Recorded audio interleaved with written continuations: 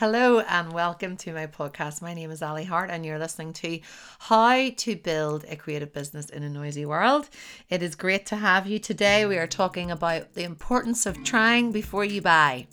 In other words, why testing everything before you launch it is a really good idea. So let's get started. Picture from your mind, it's gonna be a lifeline. You're gonna draw a big picture from your mind.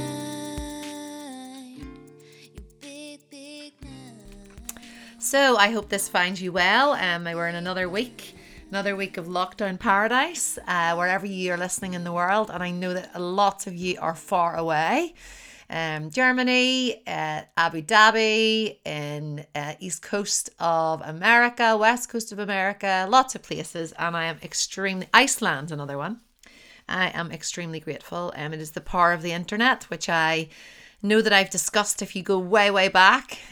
Social media can be a real bum, but at the minute I think it gives us a lot of comfort. So it is because of social media that and the power of broadcast that I'm able to reach you in all different places, which means a huge amount to me as I sit in my studio in Belfast. Having built the business up over the years, it's even more relevant now that people would give up their time and stay with me. So I really appreciate you listening. And I would love if you leave a little review and also subscribe so then you can get these in your inbox. My goal with all of this is to always help you to advance wherever you are in your creative space and wherever you are in your career, whether you're launching it at the very start, whether you're banking all this knowledge as you are midway into your career or you feel established. And it's also just for you to know that there is a space and a community that you're supported. So I also have my Ali Hart mentorship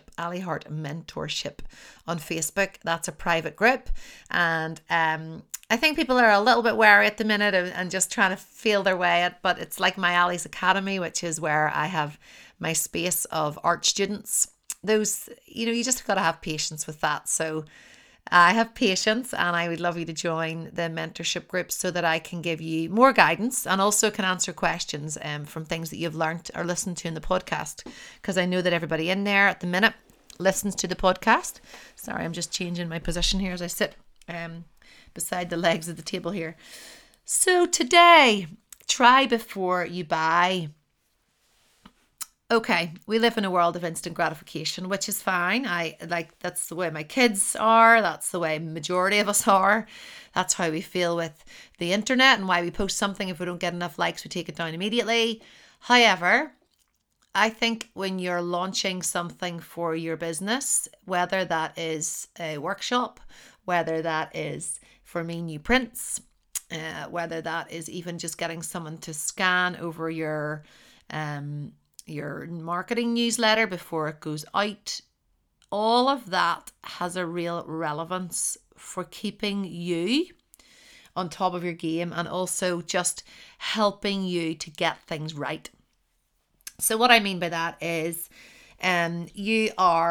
I talk a lot about collecting data, and when I talk about that, I'm still talking to myself because I like that I'm getting better at being objective, or subjective, standing back and looking in at the business. Whenever I had Gemma working for me, she's off at the minute, and at the minute it's just me, myself, and my husband. But when I had Gemma working for me, it was really good to pass that baton over to her, actually, for her to collect the data and to figure out what was working and what was not, because often what we find when we try something first is, so say it's a new print for me, there might be broken links from social media that goes to the website, or when people get to the checkout, it might charge them extra for delivery, or there might be an issue with how it views on mobile in comparison to the laptop. So there's that. Same with workshops. I'm at a stage now where my workshop is very established, and the model of the workshop, which I discussed last week or a couple of weeks ago, is a really kind of finely tuned, well-oiled machine But the only reason that is that way is because I actually brought in influencers, but they were all influencers in sort of the creative space, to come and try in my studio my workshop before it launched. And I was really nervous. I put on, like, tea and coffee and a spread, but that was my way of, I knew that the model worked, but I wanted their feedback on how I should go about doing that. And I had to really stand back. Well, actually, there weren't really any negatives about it, but I knew I'd been running workshops for so long. But for them being able to say, you don't put yourself down here, or maybe add in a little bit extra there, or don't be feeling you have to give away all the paint. Don't be, that all really helps shape it, especially when we are on our own the majority of the time as creatives. So this is a really good way for us to gauge, so that we have, what is it they talk about? Forearmed is better than forewarned. So the importance of that. So then if you fast forward, my workshop in person was very well oiled machine. I knew what I had to do the day before. I knew to do the morning of a workshop. I knew how to clear it all up. I knew how to document afterwards. But fast forward to now, where we're in lockdown, and I have this virtual art workshop where I tested it as well. So I put out Zooms on my online, for my online students, free Zooms for them to tap in, just so I could get used to Zoom. And I'm used to Zoom, but not whenever you're the one running it with 53 people. And what that has taught me is that, oh, I can hear the kids screaming. What that's taught me is that there are things I need to tweak. I need to maybe not panic as much. So I panic about the technical side. And it's taught me as well that you're doing the teaching, but don't underestimate how people are still listening to that. Sometimes you feel like you're, but like the podcast, you're talking to yourself, and it's not vibrating off anybody, but actually you have to trust that it is. So that has been another way of me to try and test. And then the same with my course. So I have an online course, which is, 10 hours of teaching, and it has like 5 or 6 different big modules. They're quite heavy well, they're not heavy. They're heavy in terms of how long the videos run, but there's oil paint, watercolor. It's an introduction and an accelerator course for painting. But I tested that with 6 people first. It's beta testing. And that was really important for me to do before I put that out onto my actual course online, because I was able to gather what people weren't really understanding, or which items didn't download with the materials.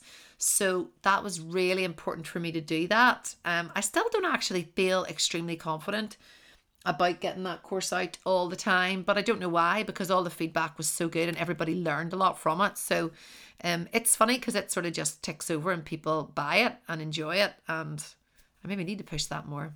See, I'm always telling you what to do, but I need to tell myself what to do sometimes, especially if you have something that's already there, like that course is made and there. Get it out to the world. It's really important that you do it. You also get to know your audience more. You're also giving value to your own audience by allowing them. So I picked 5 people that I knew had followed my work for quite a while. I knew that they were already sketching alongside with me when I was doing demos on social media. So you're giving people I knew there was some people who had 4 kids and just really wanted a creative space, and they love painting. So being able to do that, or trying new things with your audience, you get to know them better. So your relationship runs deeper, your friendship with them runs deeper, and they get to voice what it is they'd like to see more of from you, which is really important. And it's important for you whenever you're kind of feeling your way and how to go one way or the other, or what direction. So, and it also gives you data, which is very, very important. You might find some people don't want to help you, but I would say the majority of people, if they're already following you, they will want to help you already. So that was like for me with the testing of the online workshop.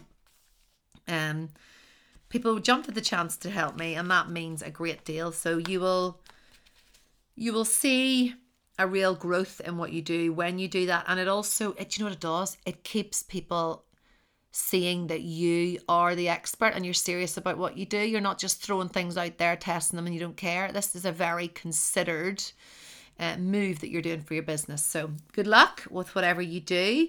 Try before you buy. We don't get to do that with everything in life, especially at the minute when we're all getting things sent to us and then they don't fit and we have to try and send them back because you can't go into a physical store. But whenever I was thinking about this podcast, I thought of my mum.